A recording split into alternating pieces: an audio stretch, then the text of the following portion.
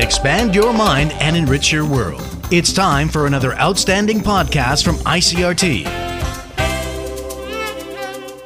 I'm Nancy Sun with today's episode of Easy News. In Taiwan news, the Customs Administration says the reduced import duty on materials used to produce 75% alcohol products used as sanitizers or disinfectants have been extended for another 6 months. The import duty was first cut from 20 to 10% in February 2020 at the start of the coronavirus pandemic, and it has since been extended several times. According to Customs Administration officials, the decision to extend the reduction is aimed at ensuring sufficient supplies of sanitizers and disinfectants due to the ongoing coronavirus situation here in Taiwan. The reduced import duty will remain in place until August 26th. Figures show that as of January 31st of this year, the 45.47 million liters of raw materials have been imported since the duty was first reduced, resulting in tax relief of 118 million NT. The Tourism Bureau says the average daily room rate at international hotels in Taiwan hit a record high last year, despite relatively low occupancy due to the coronavirus pandemic. According to the Bureau, data shows that the occupancy rate at international hotels averaged 48.06% in 2022. That was the fourth lowest in history.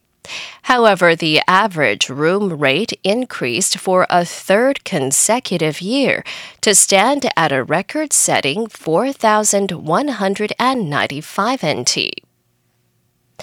The European Union is circulating a resolution to be voted on by the UN General Assembly on the eve of next week's first anniversary of Russia's invasion of Ukraine. It calls for a cessation of hostilities and a peace that ensures Ukraine's sovereignty, independence, unity, and territorial integrity. There are no vetoes in the 193-member world body, so the resolution is certain to be adopted at the end of the high-level emergency special session of the Assembly February 23rd. The Assembly has become the most important UN body dealing with Ukraine because the Security Council is paralyzed as a result of Russia's veto power. While the Assembly's 5 previous resolutions on Ukraine are not legally binding, as Council resolutions are, they are important as a reflection of world opinion. Former Italian Prime Minister Silvio Berlusconi has been acquitted of bribing witnesses to lie about his notorious Bunga-Bunga parties. The 86-year-old media tycoon has been accused of paying young showgirls and others to give false testimony about the allegedly raunchy parties. The other 28 defendants have also been acquitted. Berlusconi has faced many court cases. However, he has denied any wrongdoing in all cases and accuses prosecutors of pursuing a political vendetta against him. And finally, Hollywood star Raquel Welch has died after a brief illness. She was age 82. The AP's Margie Szaroleta looks back at her career.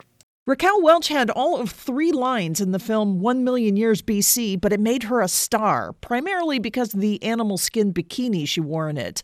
Welch told reporters in 2001 it was hard to overcome being a sex symbol. It's not all that much fun. As I was coming up to 40, I was looking for breadcrumbs along the road of sex symboldom, you know. Okay, now what do I do next? And I couldn't find any that were very positive. While Welch appeared in other lusty roles, she also won acclaim for her performances in The Three Musketeers, in the James Coco film Wild Party, and in the TV movie Right to Die. I'm Margie Szaroleta.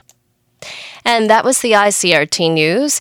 Check in again tomorrow for our simplified version of the news, uploaded every day in the afternoon. Enjoy the rest of your day. I'm Nancy Sun. Hey there. I hope you've enjoyed today's episode. If you'd like to hear more from I.C.R.T., you can check out our other podcasts. We've got Taiwan Talk, where we chat with a new guest every Monday, Taiwan This Week, a roundup of the news in Taiwan every Friday, and English in the News, for useful English expressions explained in Chinese. For some lighter news in both English and Chinese, check out News Bites and News for Kids. And if you enjoy them, tell a friend. Thanks for listening.